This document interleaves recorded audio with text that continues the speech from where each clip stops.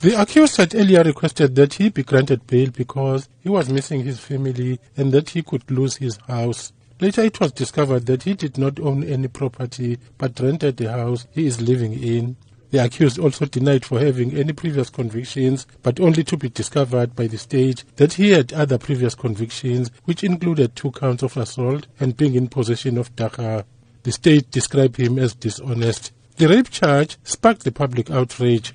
The public included various political parties and the civil society, of whom condemned the child rape. The African National Congress's Falake Mhlongo. We are here to protect our names as men, so we call this is not a man who did this. So we are here to condemn. We are very angry about this, and we say this man, he mustn't come out in jail, he mustn't get bail, he must stay inside up until he dies. The Democratic Alliance has also condemned the alleged sexual act by the accused. DA's Rafiq Shah. Our thoughts are that the criminal justice system in this case must work, because it can't be that a child can be traumatized by their own parent. People are supposed to trust their parents. That's number one. Number two, we think that the state institutions sometimes are also failing the community. For example, in this case, the social workers were aware of the situation in this house. They should have intervened.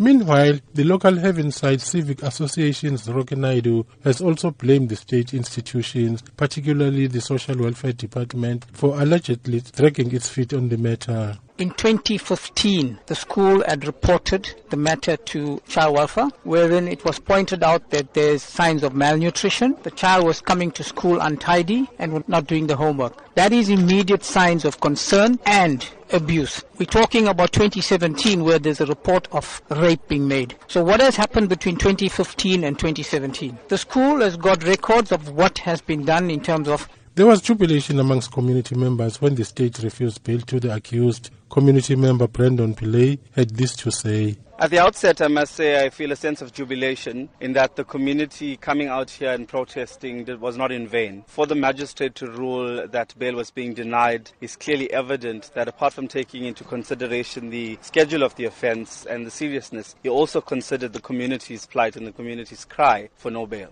The matter has been adjourned to the Durban Regional Court for trial on the 10th of April this year. The accused will remain in custody. I'm Cyril Mnguni in Durban.